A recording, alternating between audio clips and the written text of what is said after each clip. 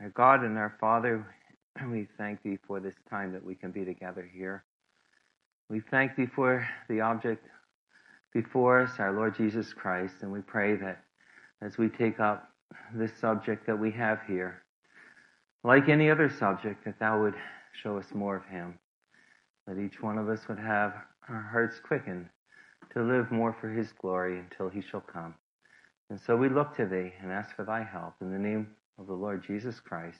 Amen. Amen. So the brethren in St. Thomas have asked if I would come and just present some thoughts on prophecy, and not just some thoughts, but if possible, a simple outline that would make sense and be a help to someone who is more or less starting out or perhaps doesn't have much background in prophecy. And I don't claim necessarily myself, but I have heard a number of brethren over the years and enjoyed a few things from it, and that indeed is what I will try to share tonight, some of those things that I've enjoyed. And so for those of you here who have studied this subject for years, please bear with us, and at the very least, I'm sure we will all share the end point of this subject, our Lord Jesus Christ. So let's turn to Revelation chapter 1 to begin.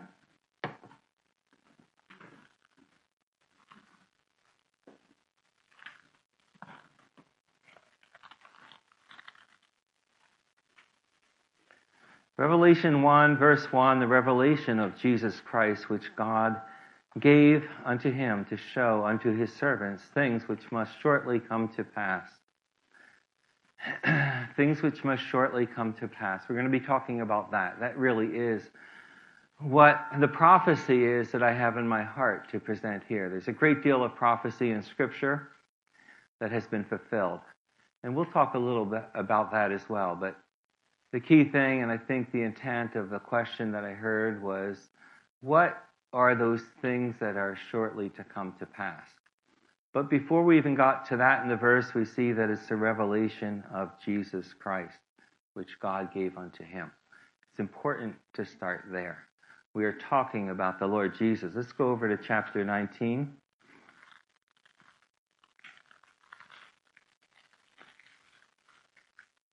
Revelation 19, and the end of verse 10, just the phrase there, really the middle, it's the testimony of Jesus. Worship God, for the testimony of Jesus is the spirit of prophecy. And as I understand, that verse could be put the other way around. The spirit of prophecy is the testimony of Jesus. And so we are talking about our Lord Jesus Christ, not that every detail in prophecy is about the Lord Jesus, but he is the end point of prophecy. It really involves him. And if we don't get that, as we look into the Scriptures, we've missed the point. We'll get a lot of wrong thoughts.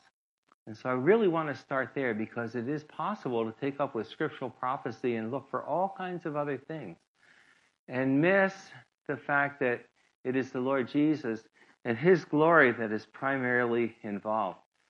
So before going any further with this, you might ask the question, why should we even take up prophecy? What's so important about it? Why not just study the gospel, study Christian truth, and things that involve our lives today? Well, there's many reasons, and I just want to cover three tonight. One is that about 2/3 of Scripture is prophecy.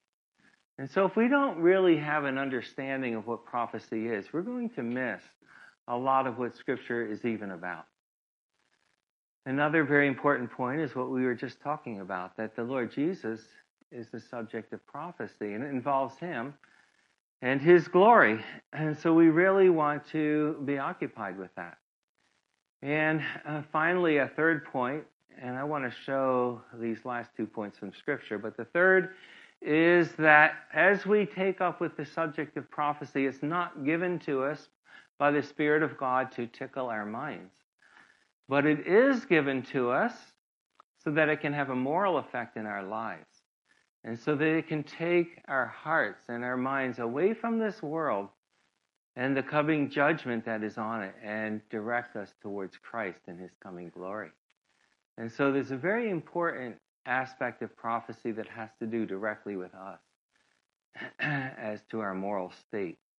But going back to the Lord Jesus, we talk about it being about him. We've seen these verses, but indeed, really, all of Scripture is about him. Let's go back to John chapter 5 for a moment, and I'm just looking at yet another Scripture on this point because, while it might seem pretty obvious to someone the way I have put it, yet a great many have missed it and not seen the fact that the Scriptures themselves, not just prophecy, are about the Lord Jesus. So John 5 and verse 39, this is what the Lord said. Search the Scriptures, for in them you think you have eternal life, and they are they which testify of me. And so, a simple statement by the Lord, the Scriptures are those words from God that testify about the Lord Jesus Christ himself. And if you were to go to Luke 24, you'd find there that the Lord spoke to two of his disciples, and he spoke of all those things in the Scriptures concerning himself. And so that is the subject of the Word of God, but not the least so when it comes to prophecy. Now let's go over to Acts chapter 8 and see another verse there. And this gets a little bit closer to our subject tonight. Acts chapter 8, and we all know, I believe, the story of the Ethiopian eunuch. But just a few verses out of that story, we know that that eunuch was riding along, and Philip came and joined himself to the chariot. And then the eunuch was speaking to Philip. He desired that he would sit with him in verse 31. In verse 32, it says, the place of the Scripture which he read was this. He was led as a sheep to the slaughter, and as a lamb before his shearers, so opened he not his mouth. In his judgment, in his humiliation, his judgment was taken away. And who shall declare his generation? For his life is taken away from the earth. Quotation from Isaiah 53. I think we recognize that. But he just stops right there. That was what he was interested in. And this is very, very similar to what we're going to consider a little bit later on tonight, Lord willing. As we go on, we'll see it speaks about the Lord Jesus. Again, like Scripture speaks about. And how that he was going to be cut off and have nothing. That's what it's going to say in the verse that we're coming to in Daniel chapter 9. Verse 34, and the eunuch answered Philip and said, I pray thee, of whom speaketh the prophet this? Of himself or some other man? Then Philip opened his mouth and began at the same Scripture and preached unto him Jesus. Beautiful. And so that's really the point, and that's what we want to get. Now, what about the moral effect on ourselves? Let's go to 2 Peter chapter 1. You see a verse there. Verse I think is often misunderstood, but when you see what it's speaking about, you get a sense of how important this is for us. 2 Peter chapter 1 and verse 19. Peter says, we have also a more sure word of prophecy, whereunto you do well, that you take heed, as unto a light that shineth in a dark place until the day dawn, and the day star arise in your heart. Well, the day is going to dawn. The Lord Jesus is going to come. The day star is going to arise. It's going to break out into this world in all of its glory. But that isn't really what it's talking about in this verse. It's saying that we have this more sure word of prophecy, and we need to take heed to it. He says, you do well that you take heed to it, as unto a light that shines in a dark place. We are in a dark place, and we have the Word of God that is presenting to us the more sure word of prophecy. Until what? Until that day dawns and the day star arises in this world? No, it's good that we should take up prophecy until that happens, but that's not what the verse says. It says, till it arises in your hearts. We take up this subject of prophecy, and it leads our hearts, our minds onto the Lord Jesus Christ and that glory. We don't wait for him to come to enjoy his glory. And Paul talks in 2 Timothy chapter 4 about the crown of righteousness that is laid up for every one of us who enjoys his appearing, who values his appearing. And so as we have his appearing before us, it has a moral effect in our lives. And it's the day star here will actually dawn, it will break there, and we'll enjoy him even before he comes. So prophecy is very important, and we want to make sure that we don't treat it idly and just say, well, it's nothing, it's for other people. Maybe those who are more students of the word than I am. No, it's for every single one of us, and it has directly to do with both the Lord's glory and the way we live our lives now. Let's go over and now look a little bit about the outline, get to our subject. 2 Timothy chapter 1.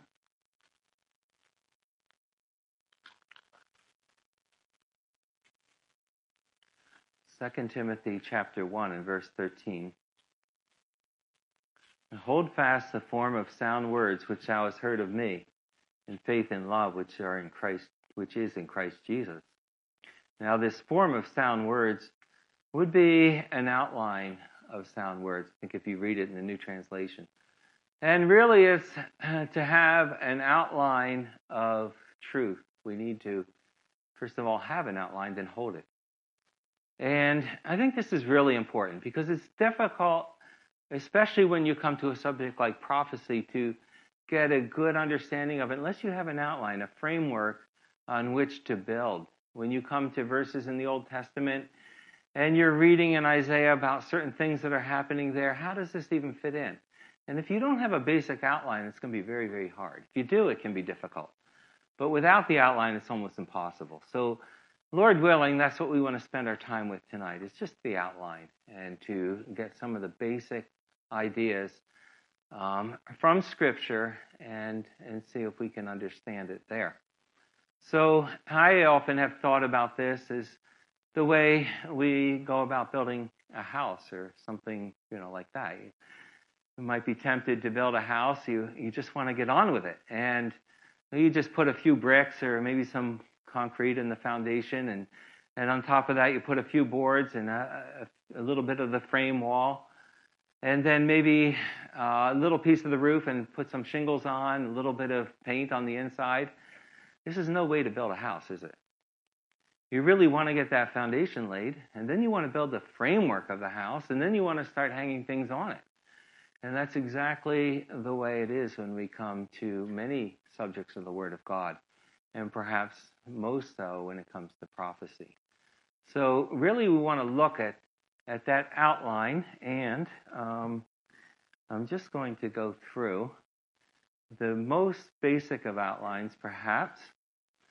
If we just look at prophecy in terms of what happens from this point where we are right now to eternity, and look at it in its simplest terms, this is how I understand it. So what we are waiting for at any moment is the rapture, that the Lord Jesus is going to come and take us home. All the believers, he's going to take us home to be with himself. And that is a subject of New Testament prophecy. You won't find it in the Old Testament. You won't find the church in the Old Testament. But we, as believers, we're in the church and we're waiting for that moment. I'm not going to spend a lot of time talking about the rapture tonight. I believe that it often is discussed among the Lord's people, and we have somewhat of a sense of that. It's going to happen at any moment. We will refer to it. But there are many verses to support and to show that this is the very next event for which we are waiting, such as 1 Thessalonians 1.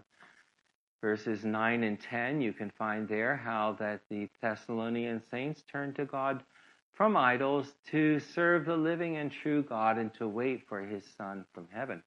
And so that's still our position today. Just exactly as they were, we're serving the Lord and waiting for him to come from heaven. And at any moment he may. After that, there is a period of time called the tribulation period, and it's 7 years long. We don't know from Scripture exactly how soon after the rapture that begins, but it may be very soon after. But the scripture goes on to that period of time. And most of what we'll talk about a little later tonight has to do with that 7-year tribulation period. And that period is ended by the coming of the Lord Jesus Christ, called the appearing. Okay, so the Lord Jesus has 2 comings in this world. The first coming was when he was born as a man in humility on earth. And at that time, the end of that time, of course, he went to the cross. His second coming has 2 parts. The first part is when he comes for his own at the rapture. And the second part of the second coming is the appearing, when he comes with his own. And we'll see that again, Lord willing, tomorrow night. After the Lord comes at the appearing, then the scripture speaks about a 1,000-year period of time. We call it millennium because that's Latin for 1,000. You won't find millennium as a word in the scripture, but the 1,000-year reign of Christ is all over the scriptures and defined as to its length in Revelation chapter 20. And so that follows immediately after the appearing, and it's the 1,000 years long. At the end of that, there are more than one things that occur, but I'm only putting some of the key points here. I want to keep it simple so we get just a basic structure in the mind, and then you can build all the other things on that later. But the Great White Throne would be a major event that occurs at the end of the millennium. And, of course, all the dead who are unbelievers will be raised up there and judged. And those who had faith in heaven and earth will go on after that with the Lord, and there will be eternity. We call it here the eternal state because there'll be no change. It will be an unchanging state of things that will go on forever, of blessing with the Lord. So that's just a real basic outline of the major points. And if you haven't seen this or you don't have this clear in your mind, I would encourage you to start here and get this outline clear. And as we go through the scriptures, we'll be coming back to these various points and establishing by the scriptures. So far, I've only said it. But it's the Word of God that has to decide whether these things are so. So having said that, I just want to go back for a moment and give a brief sketch up to where I want to start from the Old Testament scriptures tonight. When we take up a subject like prophecy, you really can't divorce it from teaching on God's dispensational ways or dispensational truth. But I'm going to have to, for the sake of time, largely divorce it from that and only refer to some key dispensational events as they're absolutely necessary.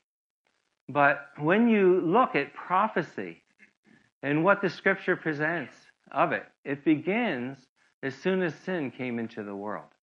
Genesis chapter 3, you find that Adam and Eve had sinned, and the Lord came there where they were, and Satan was there too, and he speaks to them, and he speaks to Satan, and you remember what the Lord said to Satan. He said that there would be a seed of the woman, and that seed of the woman would bruise the head of Satan. Satan would bruise his heel, and he would bruise Satan's head. And so there was introduced right from the start of man's failure the fact that God was going to send a deliverer into this world. And that would be the end result. There would be deliverance from Satan. And going on from there, we find that God gradually revealed his purposes with man. He dealt with man in different ways. Dispensationally, we won't go over that. But there came a time when God gave promises to one man, Abraham. And he promised that in the seed of Abraham, there would be great blessings, and all the nations of the earth would be blessed as well through that seed. And Galatians, the book of Galatians goes on to tell us that that seed was Christ. And so, again, God makes it very clear that his purpose, right from the start, is to bring all blessing for man about in the person of his Son, the Lord Jesus Christ, in the end. And yet God had in those promises something for a particular people on earth. And that people, of course, was Israel. I'm just referring to this briefly, that God chose them from out from among the nations to bring them into special relationship with himself, giving them his covenant, and even living right in the middle of them. And he was to be the one who reigned over them. And through them, there would be his dominion over the whole earth. He was the God of the earth. And in that relationship that the Lord set up with that people, Israel, there was great failure. And they didn't even want him to reign over them. So he gave them a king. There was failure in the king. There was failures in all the kings. And it went on worse and worse. The 2 tribes were separated from the 10 tribes. 10 tribes went off into absolute idolatry and eventually were carried away. The 2 tribes did better, but they too were carried away captive. And God at that time brought about a change in his purposes. Up until that time when the 2 were carried away captive, you find much prophecy recorded in the Word of God. And the prophecy really had 2 aspects. 1, to recall the people to the Lord, and 2, to speak of the coming day of their restoration and the glory of the Lord when that day would come. And you'll find that all the way through Isaiah, Jeremiah, minor prophets. But when we get to the book of Daniel, we find there's a change to all of that. God then comes in and he looks at things in a different way, and he takes up then not with Israel and reigning through Israel over the earth, but he takes up with the Gentiles. And that's really where I want to begin. If we're going to look at a framework of prophecy, that's where God actually gives through Daniel the prophet what the timeline is of these end time events. And so let's turn over to Daniel chapter 2.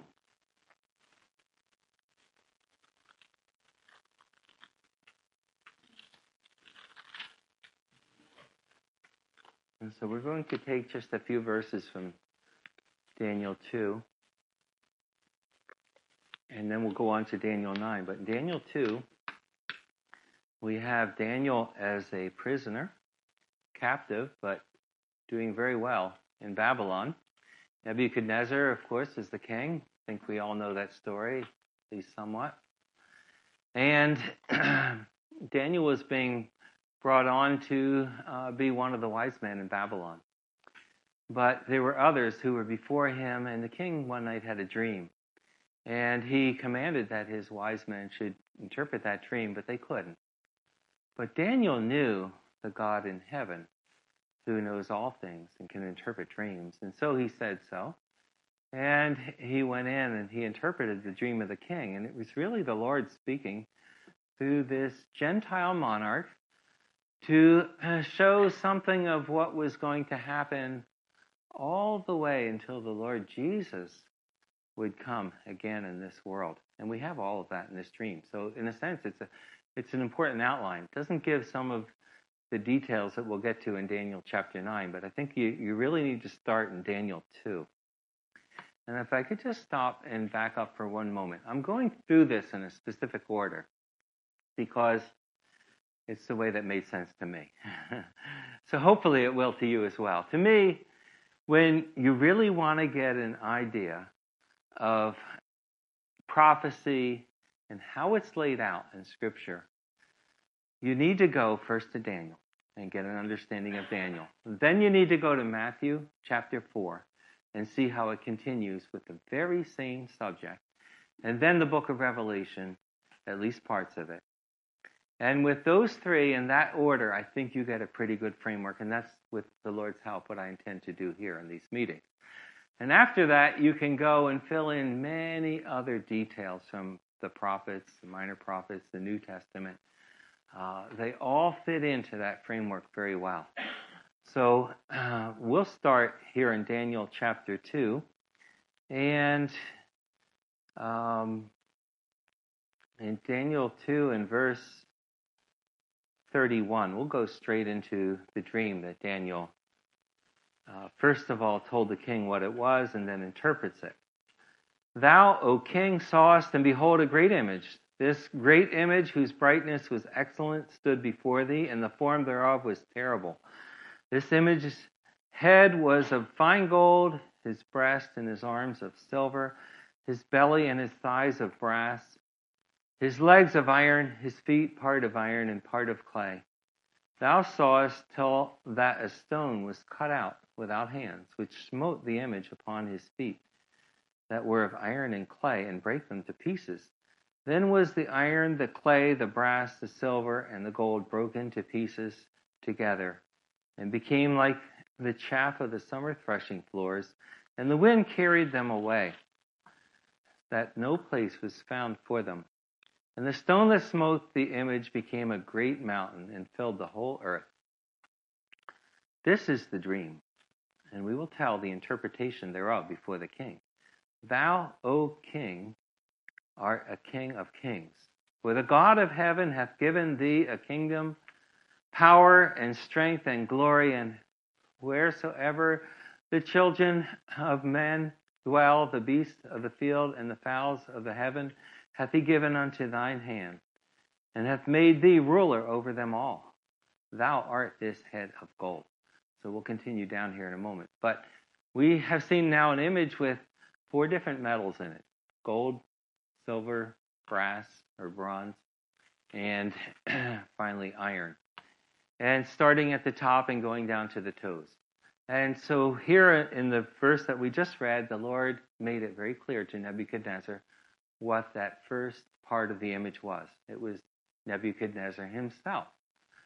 He was the one who the Lord gave this power and authority, and we'll see in a minute why and what this all leads to.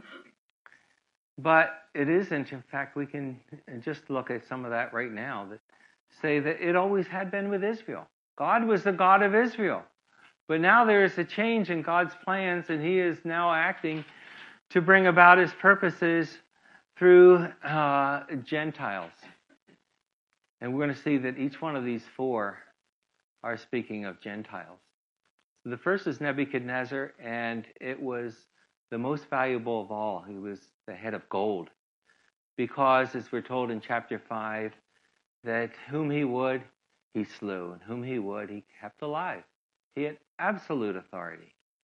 He wasn't the greatest, but he had that authority. And then he says in verse 39, after thee shall arise another kingdom, inferior to thee, and another third kingdom of brass, which shall rule over all the earth. So let's look at those 2 for a moment. Go to chapter 5, you see there again, no question, what the second kingdom is. There was Nebuchadnezzar's grandson who was in rebellion against the Lord and everything that the Lord stood for. And you remember there was writing that came on the wall. I'm going to skip through the details quickly, but Mene, Mene, Tekel, Upharsin. And it was in that time when the kingdom was taken away from him. It was no longer with Babylon, but Babylon fell that night. And the kingdom of the world went over, the ruler, the dominion went over to the Medes and the Persians at that time. So that is the second one here, the chest of silver. And then the third one we have spoken of in the verses as well, another third kingdom of brass, which shall rule over all the earth.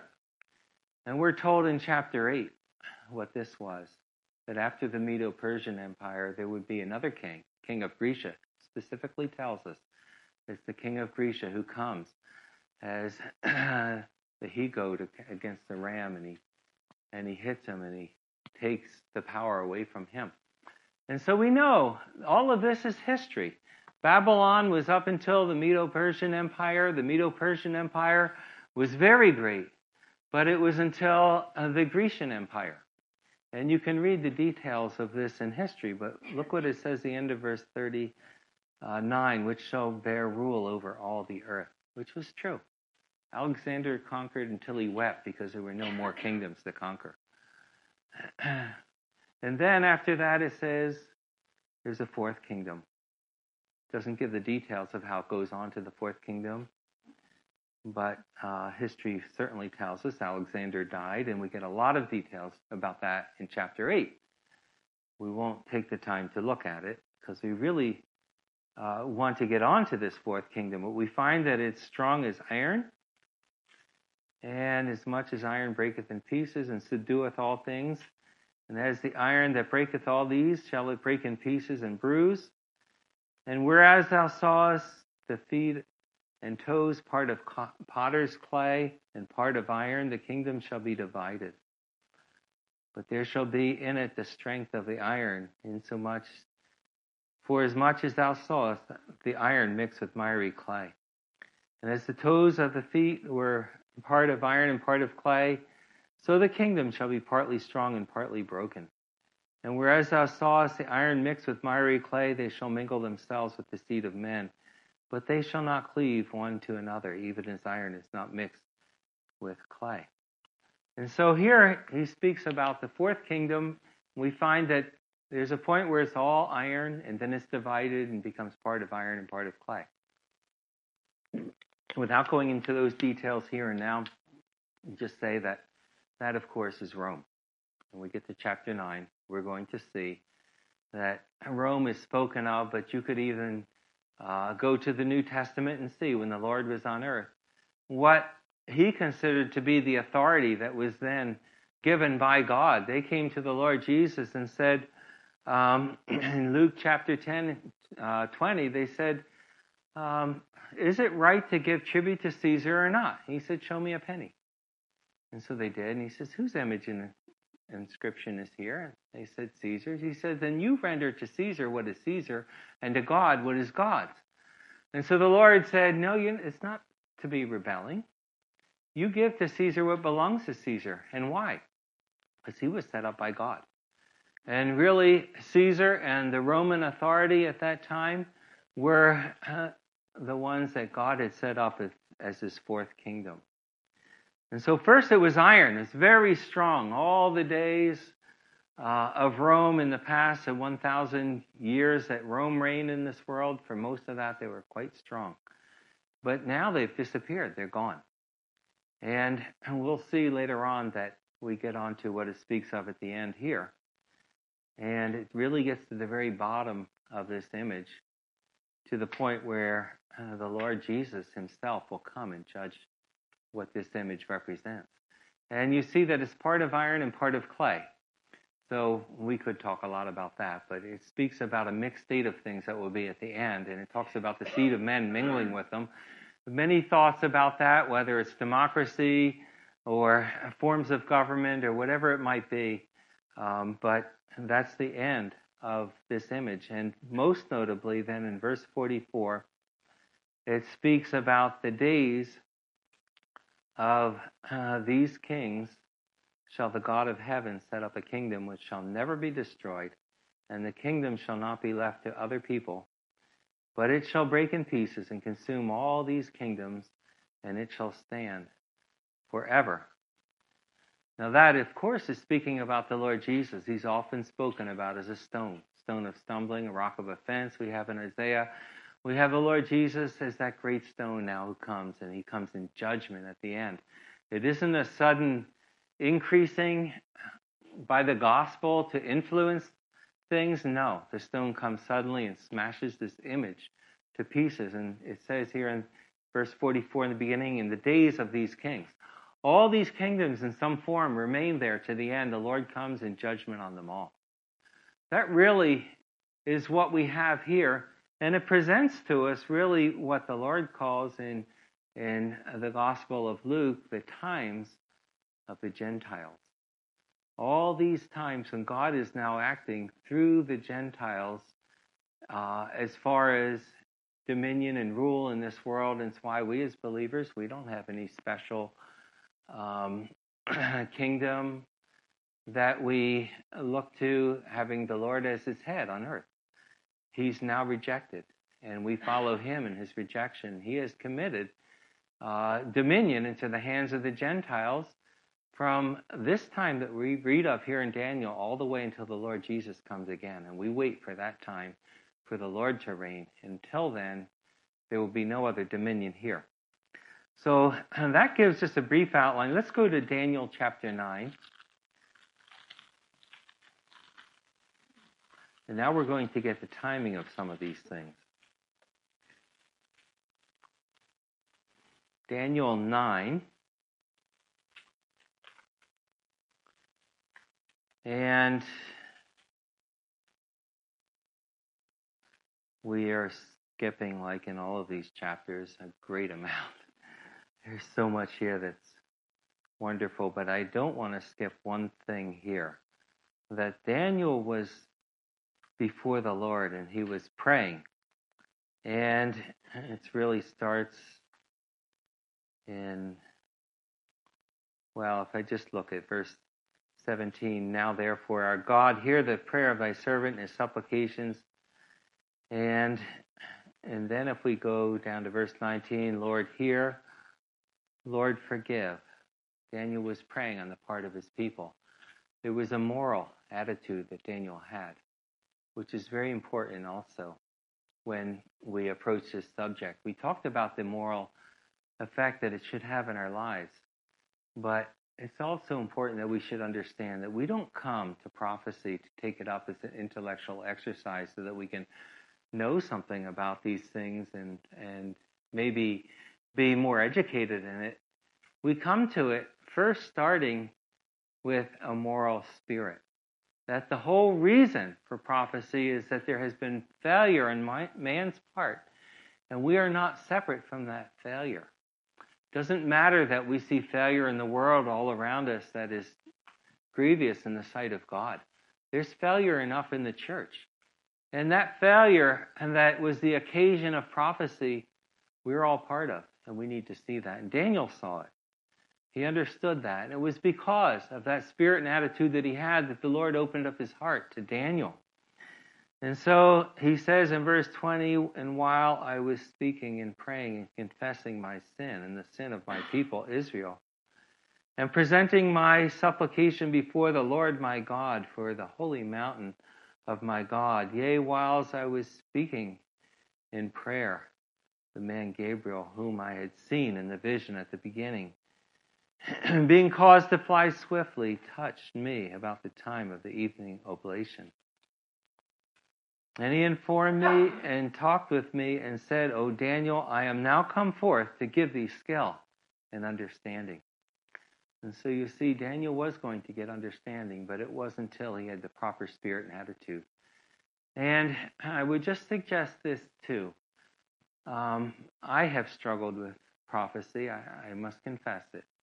But yet I have found that when I really get on my knees before the Lord and ask for his help and own my own part in what the state and condition of things are, it's then that he opens even that more to me. Indeed, I think any scripture is that, any line of truth is that way. But prophecy is no less so. And I think it's important that we all understand that and we come to this subject with a proper attitude. But then look what it says next. He says, I am now come forth to give thee skill and understanding. The Lord gives skill. The Lord gives understanding. It's not we. It's not natural intelligence. The Lord opens up our understanding. He says in verse 23 at the beginning of thy supplications, the commandment came forth. I am come to show thee that thou art greatly beloved. Therefore, consider the matter and consider the vision. I just want to stop at that word. Thou art greatly beloved. The Lord told Daniel, he says, when you even started to pray, this angel told him, he said, I was already coming. The Lord knows, and he will answer. If we have a prayer, he already answers even before we ask. But he does want us to ask. He wants us to come that way. And the first thing the Lord assures Daniel of is that he's greatly beloved. And this is such an important point that I want to go, and I want to look and see something that the Lord tells the disciples about with regard to this in John chapter 15.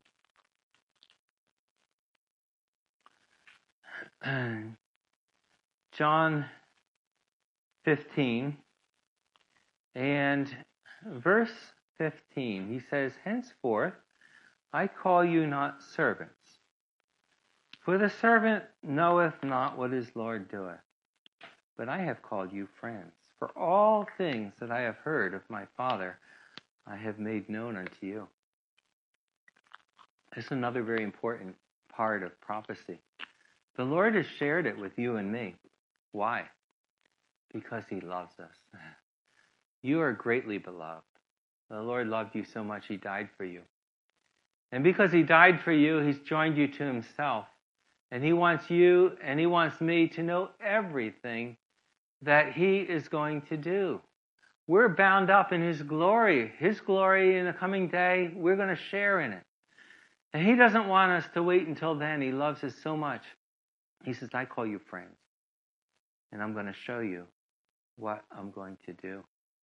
And so that's really along the line of what the angel told to Daniel here. You're a man greatly beloved. And so all these things that are hidden from everyone else, Daniel, I'm going to show them to you.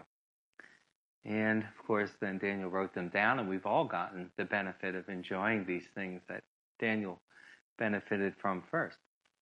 But he says here, therefore, at the end of verse 23, understand the matter and consider the vision. And then from verse 24 to verse 27, we have verses that would be an outline of prophecy. A very important outline of prophecy. If you have heard of Daniel's 70 weeks, that's what these verses are. And I want to go through these verses, and I'm hoping maybe if this is new to you, you can understand something of it tonight. If it's a little bit too much and it gets beyond you, understand what you can. And the handouts, of course, have quite a bit of information on here. The next chart that we'll go through, you can go and look at later on, because it puts all the parts of this prophecy in their order on the diagram of that handout. But let's just start on verse 24. He says, 70 weeks are determined upon thy people and upon thy holy city to finish the transgression, to make an end of sins, to make reconciliation for iniquity, and to bring in everlasting righteousness, and to seal up the vision and prophecy, and to anoint the most holy. So we find that there is a period of time that is called 70 weeks, whatever that is. It's a measured length of time, and it was going to cause something to happen. And a number of things are listed in this verse. And without going into detail on all these things, we can at least see that there was a finishing of the transgression. To say briefly, that would be, as I understand it, all the transgression of Israel against the Lord. That's all going to be concluded in that period of time that is spoken of in these verses. And it says to make an end of sins and to make reconciliation for iniquity. I believe that is speaking about the Lord Jesus and what he did at the cross. And to bring in everlasting righteousness. That, of course, brings us to the end of God's judgments on this world, the tribulation period. And there we have the millennium that is brought in. It's the beginning of that everlasting righteousness. The first 1,000 years when the Lord will reign on earth, and then after that in eternity, he will reign as God. And God will be all in all. That tells us in 2 Peter and in 1 Corinthians chapter 15. But it says here that to seal up the vision and prophecy, that is, as I understand it, to complete all these things that have been prophesied of, and then to anoint the most holy. That there was a most holy place, and Daniel knew what that was. Didn't exist at that moment, but that was the temple in Israel. And there was going to be an anointing of that holy place, and everything that was wrong done against the Lord was going to be made right by the end of these 70 weeks. So hopefully we got that. Basically, 70 weeks takes us from where you are, or from some point, Daniel, that I'm going to talk about, all the way to the end, and the Lord comes. Now, what are these 70 weeks? Because certainly 70 weeks later, after this was said to Daniel, this didn't happen. And we'll find as we go on through this chapter that these weeks are divided up. Part of it happened and part hasn't. But still, when you look at it, you look and say, with 70 weeks, like we understand weeks, I don't see how this makes any sense. And the answer is it doesn't. And the word weeks here does not mean a week of 7 days. It simply means a heptad, or a period of 7. And when we look at this prophecy, it becomes very clear that it's talking about a period of 7 years. So 1 week is 7 years. And if we're talking about 70 weeks of years, that's 70 times 7, or 490 years. So when he says here, 70 weeks are determined upon thy people and upon the holy city, he's talking about 490 years that God has a prophetic clock for. And I'm going to tell you what happens, he says, in those 490 years. And at the end of that, there's going to be the everlasting righteousness brought in, which any Jew would know that means Messiah is reigning. The Lord Jesus has come. Now, who is this regarding? It says, 70 weeks are determined upon thy people. Who were Daniel's people? Is that the church? Very important to understand that. It wasn't the church.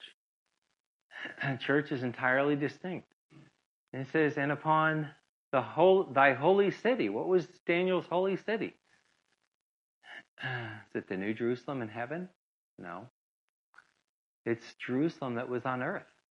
It had been destroyed at this point, but now the angel's telling Daniel what's going to happen to that city over this period of future time. Now, I just want to say, we're not spending a lot of time to talk about the church, just like the rapture here. These prophetic events that we're taking up have to do with after we're gone out of this world. And like I said earlier, we're pretty much skipping over dispensational truth, but you need to understand that there is a difference between the church and Israel. And if we were to take the time and turn over to 1 Corinthians chapter 10, you would find a verse there that says, giving none offense, neither to the Jew, nor to the Gentile, nor to the church of God. God makes these three distinctions of people in the world. And every one of them has a place in the purposes of God, a place of blessing. And that place of blessing for each one of those groups is distinct in God's purposes. And so we are the church of God. We are a heavenly people. Our place is outside this scene, and so we don't even have any mention of the church in the Old Testament when God was dealing with Israel, his earthly people. All of their hopes, all their blessings, when you go read through the Old Testament, they're earthly.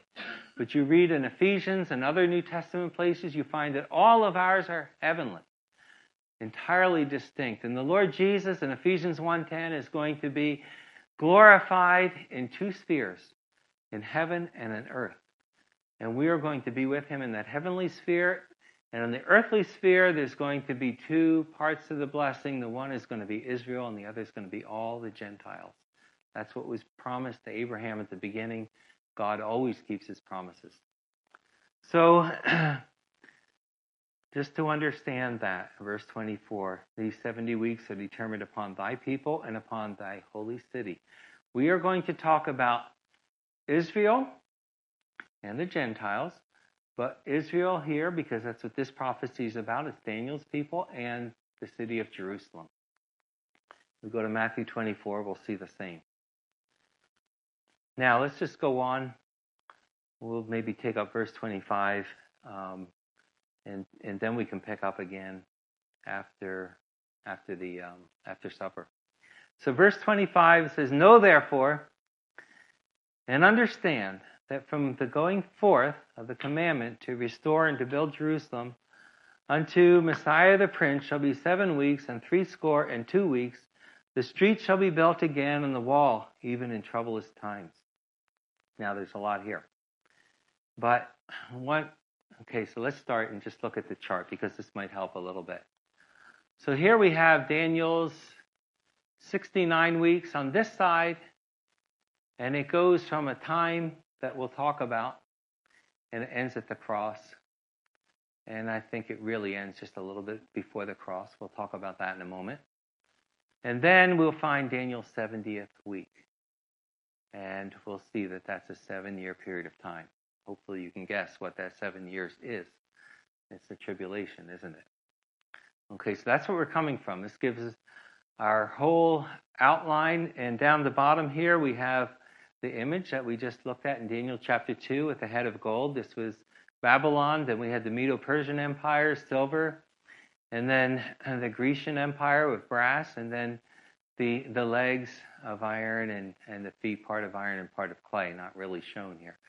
And this is the times of the Gentiles, which you'll find referred to as a term.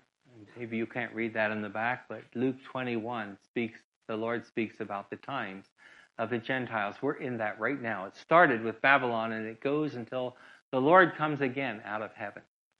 Those times. So, when we take up what it says in this verse, and we'll refer from now on to the chart, but I just want you to notice one thing first. It says, from the commandment to restore and to build Jerusalem unto Messiah the Prince shall be 7 weeks and 62 weeks. So 60, that's 3 times 20 is 60, right? So that's 62 weeks. So first of all, there's 7 weeks, and then there's 62 weeks. You put that together, you have what? 69, right? And that's what we're talking about here. 69 weeks. And so this chart is showing what this verse says, because the commandment to rebuild Jerusalem was in Nehemiah chapter 2. And there Nehemiah is told to go back. And he goes and he does it. He goes and does certain things there. But there was a great deal of trouble that came in. And so if we really just look at what this verse says, you see it's the 70 weeks, we only have 69 of them here, and we have it split into 2 parts. First of all, the 7, which is 49 years. And it turns out that 49 years was the length of time it took to rebuild the wall and the moat, the street. All of that was built in those 49 years. Okay? And so that really was the first part of that prophecy fulfilled. And then when you go on from there, the next, oopsie. Okay, there we go. Go on to the next 62 weeks. So after the full 69, 7 plus 62, it says that's unto Messiah the Prince.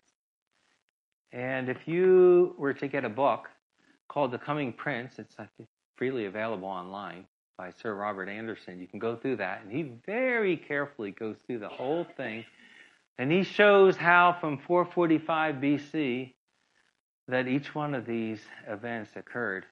And he calculates out to the day when the 69 weeks end, and that was the very day that the Lord rode into Jerusalem on the foal of an ass. And he came, and they acclaimed him as their Messiah. Hosanna, blessed be he that cometh in the name of the Lord.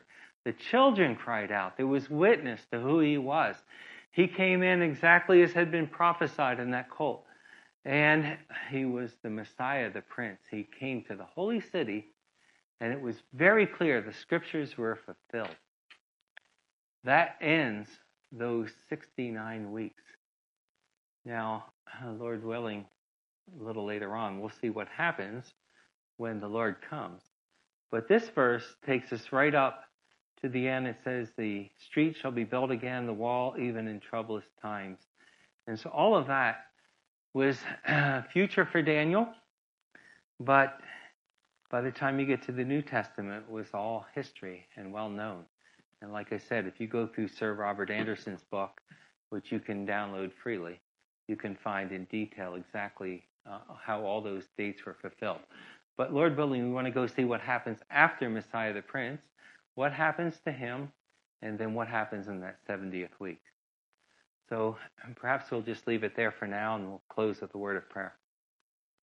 Our God and our Father, we just thank Thee that Thou hast revealed wonderful things to us, and that we can know Thy purposes in this world. We freely acknowledge that without Thy word, Thy direct revelation, we could know none of this, and really nothing of wisdom either. We thank Thee for Him who is Himself wisdom, and we thank Thee that we know Him. We thank Thee for His finished work on Calvary's cross, and for the blessedness that we've been brought into because of it. And we look to Thee, our God and our Father, that Thou would cause us to know more of Him and to be transformed more into His own image. So we commit this meeting to Thee in this time. We think of the time of fellowship now before us and pray that Thou would bless that as well. And we ask it in the name of the Lord Jesus. Amen.